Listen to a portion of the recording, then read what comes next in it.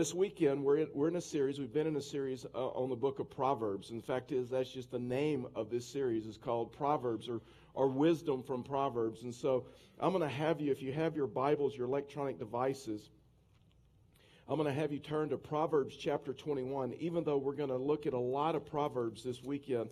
As we look at your words, the power of your words. That if you look at your words, you realize that words have a lot of power. As soon as I can remember my password, there we go. Passwords have a lot of power too. You know what? In the back, if you guys could turn me down just a little bit in this monitor, that'd be helpful.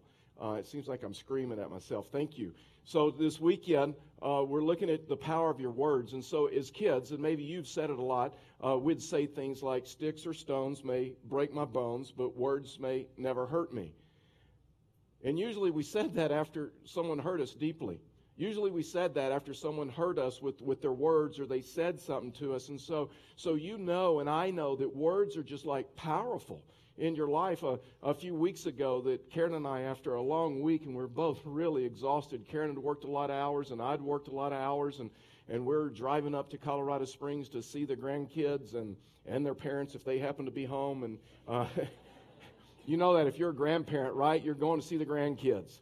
And everything else is kind of gravy, but we're going to see the grandkids. And so Karen and I are in the car, and we're on I-25, and we're headed up to the Springs, and we're talking about seeing the grandkids. All of a sudden, Karen looked over at me and said, she says, "I'm tired of you." Yeah, I mean, I'm like, what? And so I look at her and I said, "What?" And she said, "Charlie," I said, "I'm tired, aren't you?" And I'm like, oh, that's different. That's different. And so one word can change everything, right? I mean, there's power in a word, and we live in an age and we live in a culture in which lies and deceit are common stuff, of movies and books and talk shows and news reports and politics. And as a believer, sometimes this issue is just the pursuit of honesty and truth seems like a lonely endeavor. And so the writer of Proverbs has a lot to say about this issue of your words and just the power of your words and the consequences of your words. Proverbs 21:23 says this. He says, "Those who guard their mouths." In other words, this is something that you and I have to do. This is something that we have to take responsibility to. This is something that we have to take action. It says, "Those who guard their mouths and their tongues keep themselves from calamity, keep themselves from trouble, keep themselves from negative consequences in life." In other words, what the writer of Proverbs says over and over and over, that your words have the power either to hurt or to heal. Your words have great consequences in life. They have tremendous power in life. I mean, do you remember the first time that you were betrayed, or that you were lied to? The first time that someone may have broken your confidence or your trust and they betrayed you. Or the first time that someone twisted some truth about you and it hurt you deeply. And I'm willing to bet that you remember those experiences with just like a vivid memory, like every detail you can remember. And when those things happen, when someone hurt you with their words and they betrayed you, they lied about you, they twisted truth about you, didn't it kind of make you just want to kind of withdraw from the human race and just try to protect yourself? And in case you're wondering this morning, God wholeheartedly agrees with this issue of speaking the truth. I mean, the fact is, it made it in the top 10. It made it in the 10 Commandments. And God said that we should not give false testimony about your neighbor, about your brother. I mean, we could stop gossip in our community if we would just look at people and say, "Just wait a minute. I don't know that I need to hear that." I mean, do you know that for a fact? Did you see that for yourself? Did you actually hear that for yourself? I mean, I just don't know that maybe you need to go back to that person and work it out with them. In other words, what Scripture tells us over and over, that we don't distort the truth, that we don't lie, that we speak the truth in love. Proverbs 10:31 says this, "The mouth of the godly person gives wise advice, but the tongue that deceives The tongue that deceives will be cut off. In other words, the person that's dishonest, the person that deceives, before long, that whatever they say has no weight. Whatever they says has really no meaning because nobody believes them, nobody trusts them. And what he's saying is this, that person no longer has influence in life. And so what the writer of Proverbs says is this issue of dishonesty is just bad stuff. And the writer of Proverbs goes on and says, and we need to be willing to try to get rid of dishonesty and lies and deceit at whatever it costs in our life. And so there's 3 questions I want to ask you this morning. If we're going to guard our hearts, these are questions that I've had for a number of years and that I've used in my personal life, that if we're going to guard our hearts, if we're going to protect our hearts, if we're going to use words that heal instead of words that hurt, then we need to be willing to ask ourselves 3 questions about our words. The first one is this: are my words a hazard? In other words, your words can either be a hazard or they can be healing. They can either be hurtful or they can be helpful. And so we have to come to that place where we ask ourselves, the words that I use, the tone and all of those other things, are they a hazard? Proverbs 18:21 says this: a tongue can bring death or life. In other words, the words that we say have great power in our life and great power in our relationships. Those who love to talk will reap the consequences. In other words, what he's trying to help us understand, that your words have consequences. We've watched it over and over in society, right? We've watched newscasters that, man, they say one word. They tell one story, and they lose their career, they lose their reputation, they lose their job. Right now, I could say 6 words about the President of the United States of America, and I'd probably end up in jail. You can tell a story. You can tell a story that hurts someone's reputation, that ruins someone's reputation, and you can hurt them deeply. One negative word from childhood, or the lack thereof, can scar a child for a lifetime. Brett Favre, the Hall of Fame quarterback for the Green Bay Packers, and they've kind of made amends after he left the Packers and went to the Jets and went to the Vikings, and so they've kind of made amends there at Green Bay, and they're about ready to induct him in and give him some honors and all of that other stuff. And so ESPN is doing an interview with Brett Favre. And so Brett Favre, all of a sudden in the interview, turns the interview, takes the interview a different direction that the reporter did not intend the conversation to go. And so they were talking about all the awards and everything that Brett had gotten over his Hall of Fame career. And all of a sudden, Brett says, "You know what?" He says, "Ever since a little boy, I was just gifted with sports and athletics, and it just came so natural to me. And since a very little boy, I've won all kinds of awards and all kinds of accolades and all kinds of trophies. And then in the NFL, the very best trophies you could get from a Hall of Fame career and for a Super Bowl win and MVP and all of those other things." And then all of a sudden, Brett Favre, his voice began to trail off, and he got real emotional. And he goes, "You know what? I'd give all of that up. I'd give up all the awards. I'd give up all of the trophies. I'd give up all the accolades. I'd give up everything. If, when my dad was living, I could have just heard him say, 'I'm proud of you, son.' I never got to hear my dad. I never got to hear my dad say, 'I'm proud of you.' And I never got to hear my dad say, 'I love you, son.'" Words can be powerful in our life. And are your words, the words that you use, the words that I use, are they a hazard? Because words can bring death and life to a relationship. And so you look at this issue of words, and dishonesty and lying and deceit can even hurt our relationship, hurt our fellowship with God. Proverbs 12:22 says, "The Lord detests lying lips." Now listen, let me just stop right there. Let me just tell you something. Very seldom in Scripture does God speak so strongly about a sin as he does the sin of lying. I mean, when you see this, it says, "The Lord detests lying lips." In other words, it just makes him sick. It just turns his stomach. It's just difficult. And then he goes on, but he says, but God delights. God delights in those who tell the truth. In other words, he detests these lying lips, and because it's hard for him. I'm not talking about the relationship, but I'm talking about fellowship. It's hard for him to maintain fellowship with someone who isn't honest. And I think the other reason for that is this, is because God hates lying lips because of the second consequence, because it hurts his children so deeply, because it scars them. In other words, it's a hazard to people. It's hurtful to people.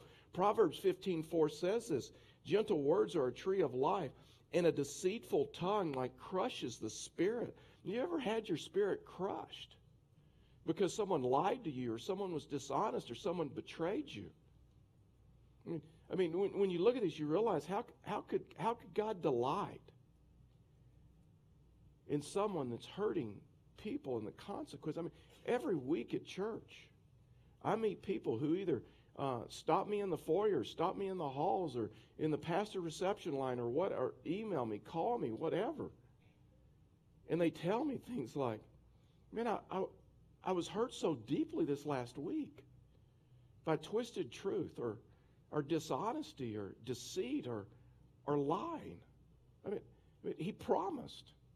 Man, he promised to be faithful. She promised. She promised to be faithful. My dad, man, my dad promised. My mom promised. My child lied to us. My child deceived us. My child betrayed us. And someone in authority, whether it was a boss or a coach or whoever, man, they misled me. And so over and over and over in Proverbs talks about this issue of our words and the power of our words, that we need to be honest. Proverbs 15:28 says, the heart of the godly thinks carefully before speaking. The mouth of the wicked overflows with evil words. And so Proverbs is saying this, that you know what, we need to learn to guard our mouths. And we need to learn to think before we speak. We need to ask ourselves, are my words a hazard? Are they helpful? Are they for the building up of others? In other words, our words, and you know this, our words have the ability just to set off a chain reaction. What James says, it can set off a chain reaction that we cannot stop. In other words, we need to come to the place to where we think before we speak, to where we give God a chance to intercede, and maybe even to change our words. You see, there's always an action and a reaction. And what I'm learning in life is this: the longer the space between the action and my reaction, or the action and your words, the greater chance God has to intercede and speak into your life, and maybe tone down your words or change your words. Maybe you have some time to life journal. Maybe you have some time to read some scripture. Maybe you have time to pray about what you're gonna say and how you're gonna respond. But there's always this space in life between the action and the reaction. And so that's why James talks in the book of James that we're quick to hear, but guess what? We're slow to speak. We're slow to respond. Because when you look at this issue of words, you realize that the people have died for saying the wrong things. People have gotten fired and lost careers for saying the wrong things. People have gotten a divorce for saying the wrong things. And people have ended friendships and relationships that have been built over years for saying the wrong things. And our words have great power in life. Now listen, in marriage, Karen and I have made a lot of mistakes. But the one thing that we've done right is that when we started life out together as husband and wife, we just made a commitment. And we said, you know what, we're never going to use the word divorce. We're never going to use the word divorce, and we're never going to use the word to like power up in the conversation. We're never going to use that word divorce as a threat or anything like that. And so in our marriage, and we've been married well over 30 years, and we have never used the word divorce as a threat against the other. And so we've done a lot wrong. But one thing we've never done is that we've never used the word divorce. The word murder has come up several times. Never the word divorce. Proverbs 21:25 says this. It says, don't trap yourself by making a rash promise to God and only later counting the cost. In other words, this issue with your tongue, this issue with your mouth is this: don't enter into commitments lightly. Don't enter into commitments without like counting the cost, without understanding the commitment that you're making. I mean, there's some people, right, they don't want to disappoint anyone, so they'll just say yes to everything, and they make so many commitments that they never can follow through with those commitments. And so what the writer of Proverbs is trying to help us understand is that there's some people that make commitments, but they never follow through with them. And that we come to the place to where we understand the commitment. We understand that, guess what? The commitment that I'm making, that's why Jesus said, let your yes be yes and let your no be no. And sometimes people will say in our society, in our culture is this, and sometimes people say, you know what? Talk is cheap. But the Bible says just the opposite. The Bible says that if you're a man or a woman of integrity, where your yes is yes and your no is no, guess what? Talk is never cheap. Because you'll always do what you'll say. You always follow through with your commitments because you're a man or a woman of great integrity. In other words, this issue of you think before you make a commitment, you think before you speak, because what you say has great power in your life. It has great consequences. What you say can, in your relationship, can make you happy or sad. It can make you rich or poor. It can make you married or divorced. It can make you friends or enemies. It can make you hired or fired.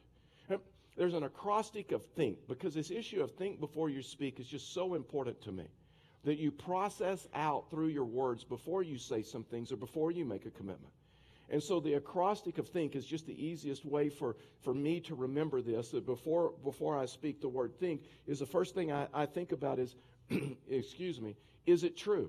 The T is true. Is it true? Is what I'm going to say true? Is it true? The H is this. Is it helpful?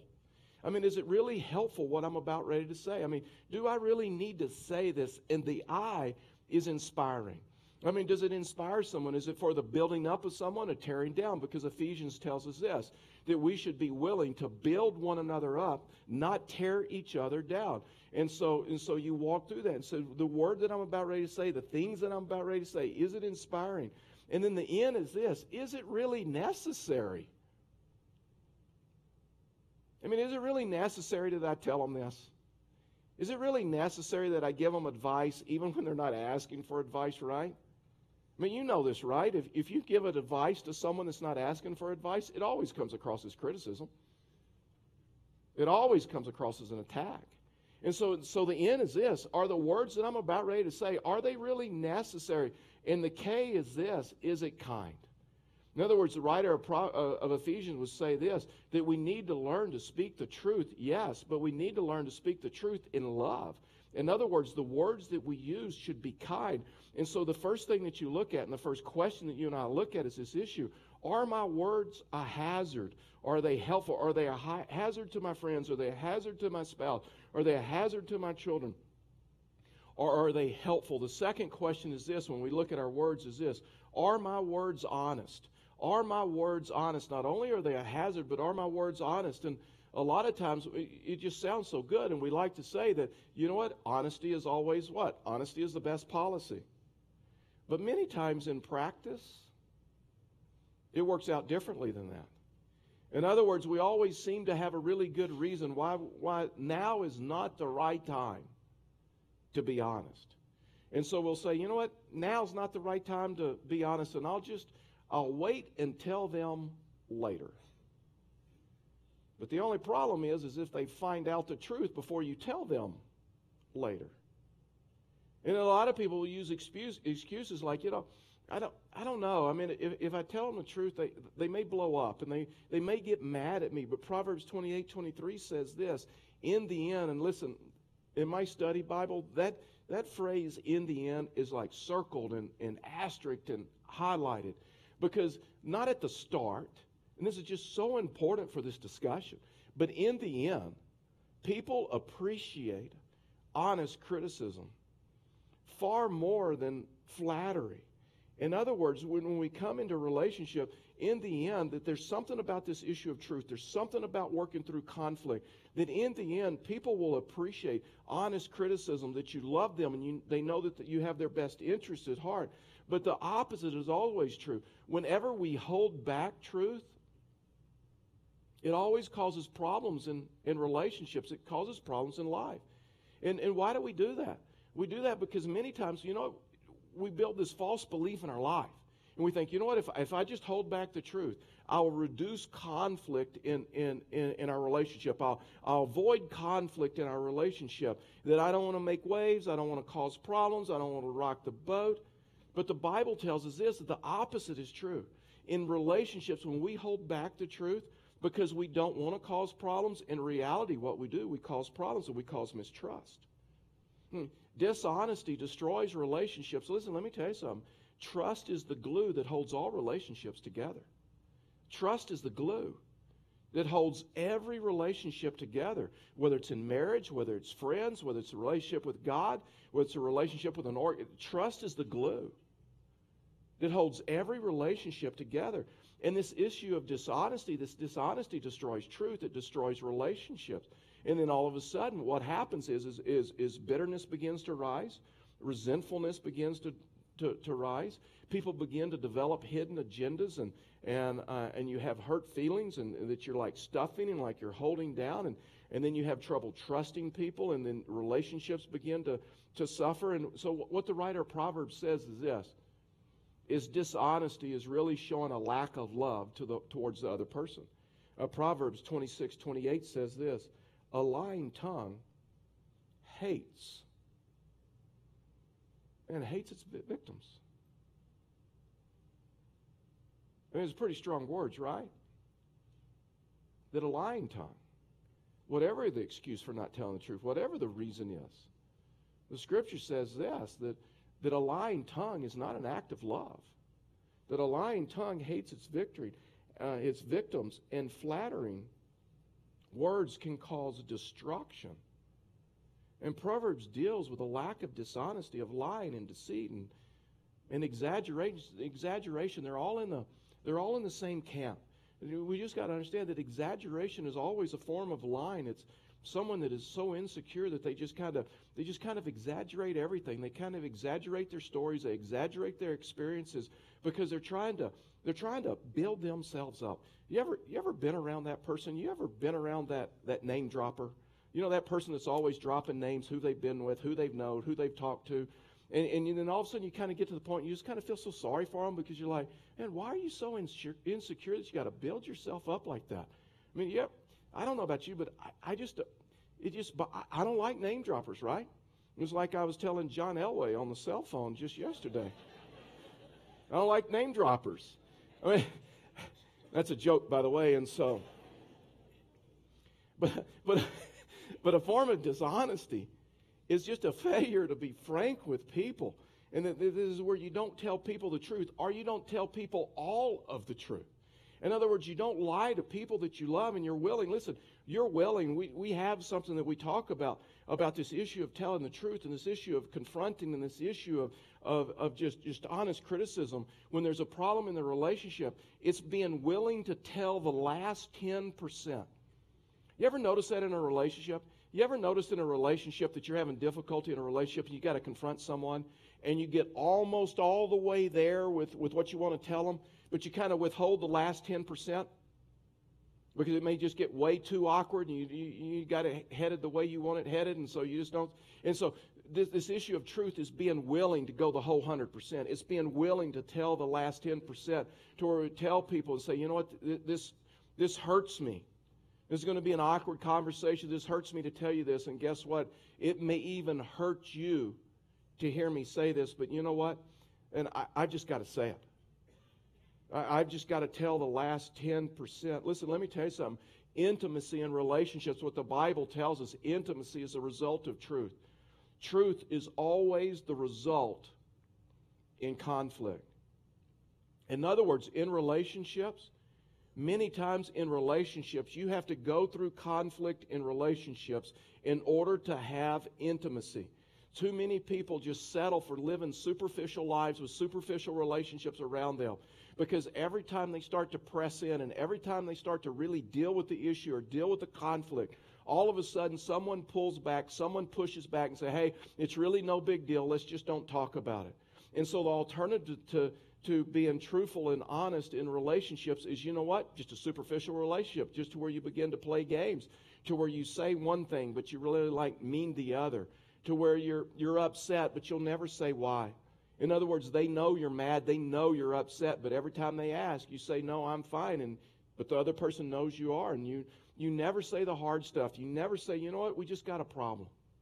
We never come to that place to where we don't hold back the truth because we're so worried it will cause problems. But superficial relationships is no place to live. And guess what? That's why the writer of Proverbs says that words have the power of life and death.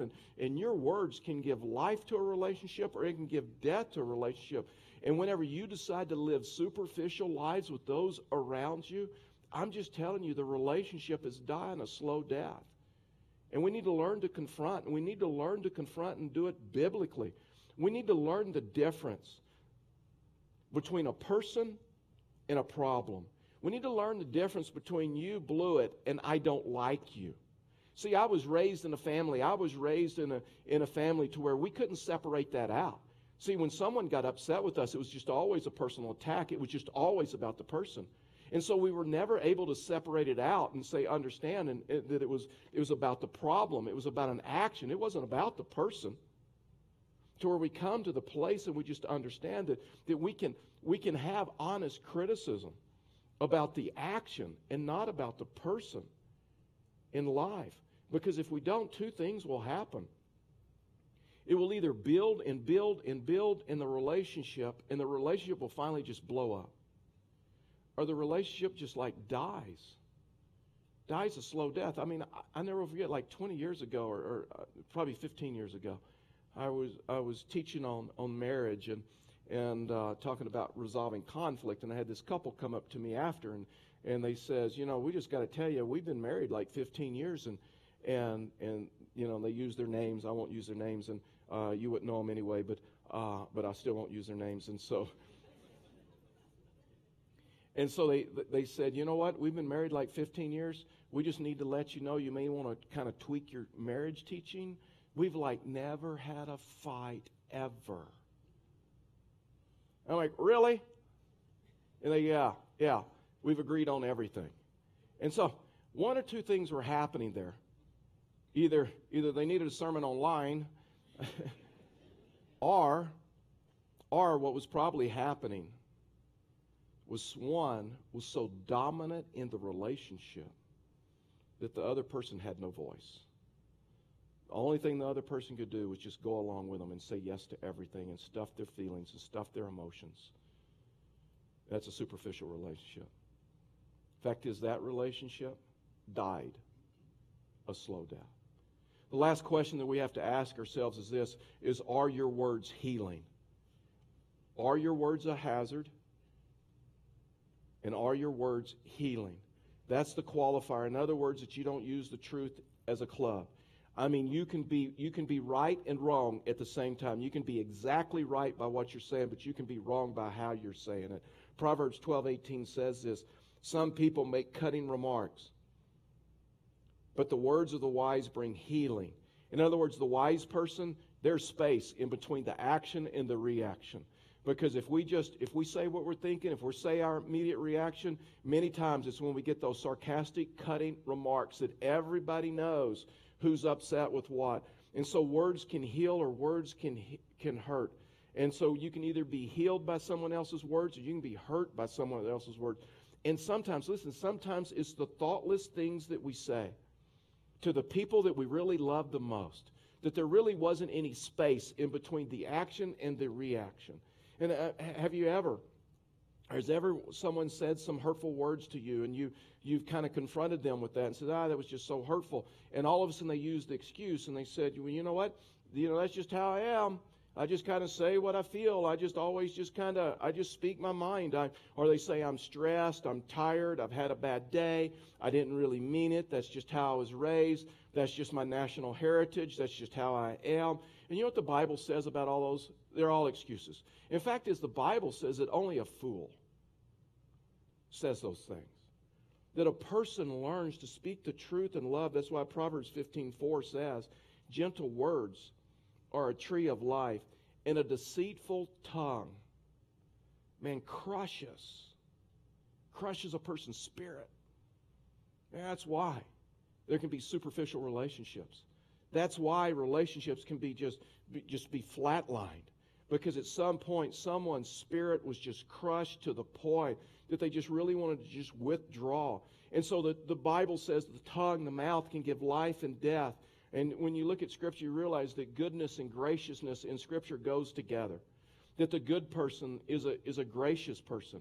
And when you confront, you care enough to confront, and you confront in such a way that you want the best for that individual. I mean, we've talked about it here at Fellowship of the Rockies, but one of the greatest questions you and I can ask when we're confronting someone, when someone has hurt us or disappointed us, is to look at them and say, help me understand. Help me to understand why you did that. Help what was going on in your life. Why did you say that? Why did you do that? Help me to understand. Just have language like that. Proverbs 12:25 says, worry weighs a person down. And an encouraging word, a helpful word, cheers a person up. I think all of us would agree with that. A work of encouragement just lifts us up. In other words, that we need to learn to encourage people. We need to learn to cut some people some slack. I'm willing to bet that none of us walked in this worship service this morning and said, you know what? The one thing I do not need anymore is encouragement. I've just had way too much encouragement this week. Right? Fact is, most of us are saying, you know what? I could use a little bit more of that. Because I've had quite the opposite this last week. And so we need to learn to encourage people. We need to learn to think before we speak. We need to understand that our words can be healing or they can be helpful. And the best way, I'm just telling you, the best way to guard your mouth, to guard your tongue, and the words that you speak, is just to make a commitment. So, you know what? I'm just not going to talk like that. I mean, I'm going to honestly try to think before I speak, because God has given us a wonderful gift called communication. And He's given us this gift so that we can encourage one another, we can support one another, we can resolve conflict with one another, we can accept Christ, we can witness about Christ, we can tell other people about God, we can praise Him. I mean, He's given us this wonderful gift. And so let's just be clear.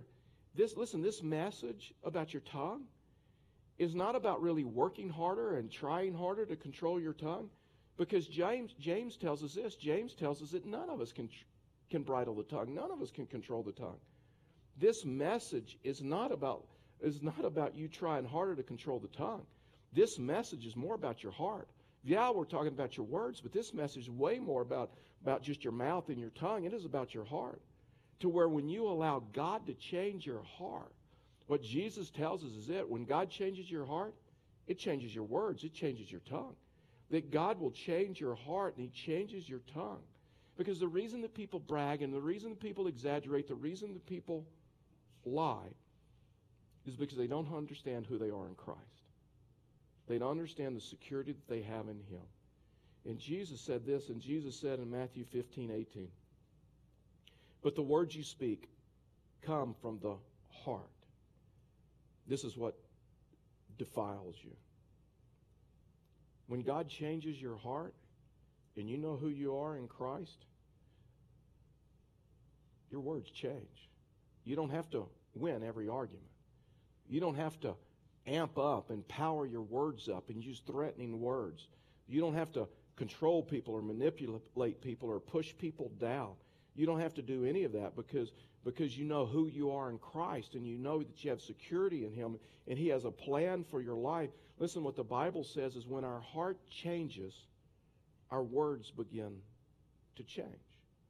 So the question is this morning for us, the three questions. Are your words a hazard? And are your words honest? And are your words healing to the relationships around you? Would you bow your heads with me and close your eyes? With your heads bowed and eyes closed, let me just ask you a question. And the only reason we ask for heads bowed and eyes closed is because we're just so easily distracted in our society and in our culture. Well, let me just ask you a question. What is your next step? What is God saying to you as a result of this message? Maybe more importantly, how does God want you to respond? Are your words a hazard? Are your words healing? Are the words that you have used this last week, are they honest? Maybe some of you, maybe you just need to have some conversations with some individuals. And so, you know what, we just need to talk. And we both know that we have some conflict, and we both know that we need to resolve some things.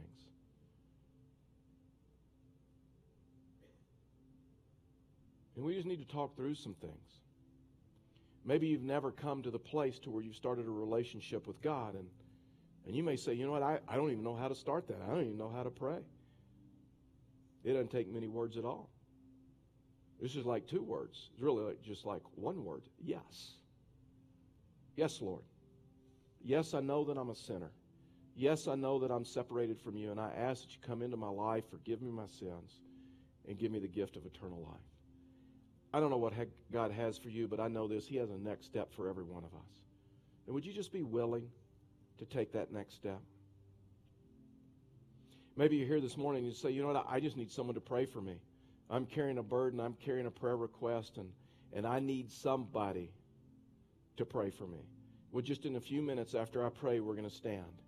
And when we stand, just real quickly, as you stand up after I pray, would you just step out, begin making your way down to the front? You don't have to walk along. We'll have people walking with you, whether your prayer request is over a medical issue, a financial issue, a relational issue. Maybe you want to pray for someone else. That's okay too. We'd love to encourage you. We'd love to pray for you today. So if you need prayer after I pray, as we stand, you make your way down to the front. Father, we thank you for today. Father, we thank you for your love, and we thank you for your grace. Father, we thank you for just the power of your word. And Father, we ask that you just draw us closely to you. And that, Father, today, that we'd just be willing to respond to you. And that burdens would be lifted, prayers would be answered, people just find encouragement, people find comfort and support. Father, we just love you. For we ask these things in Jesus' name. Amen.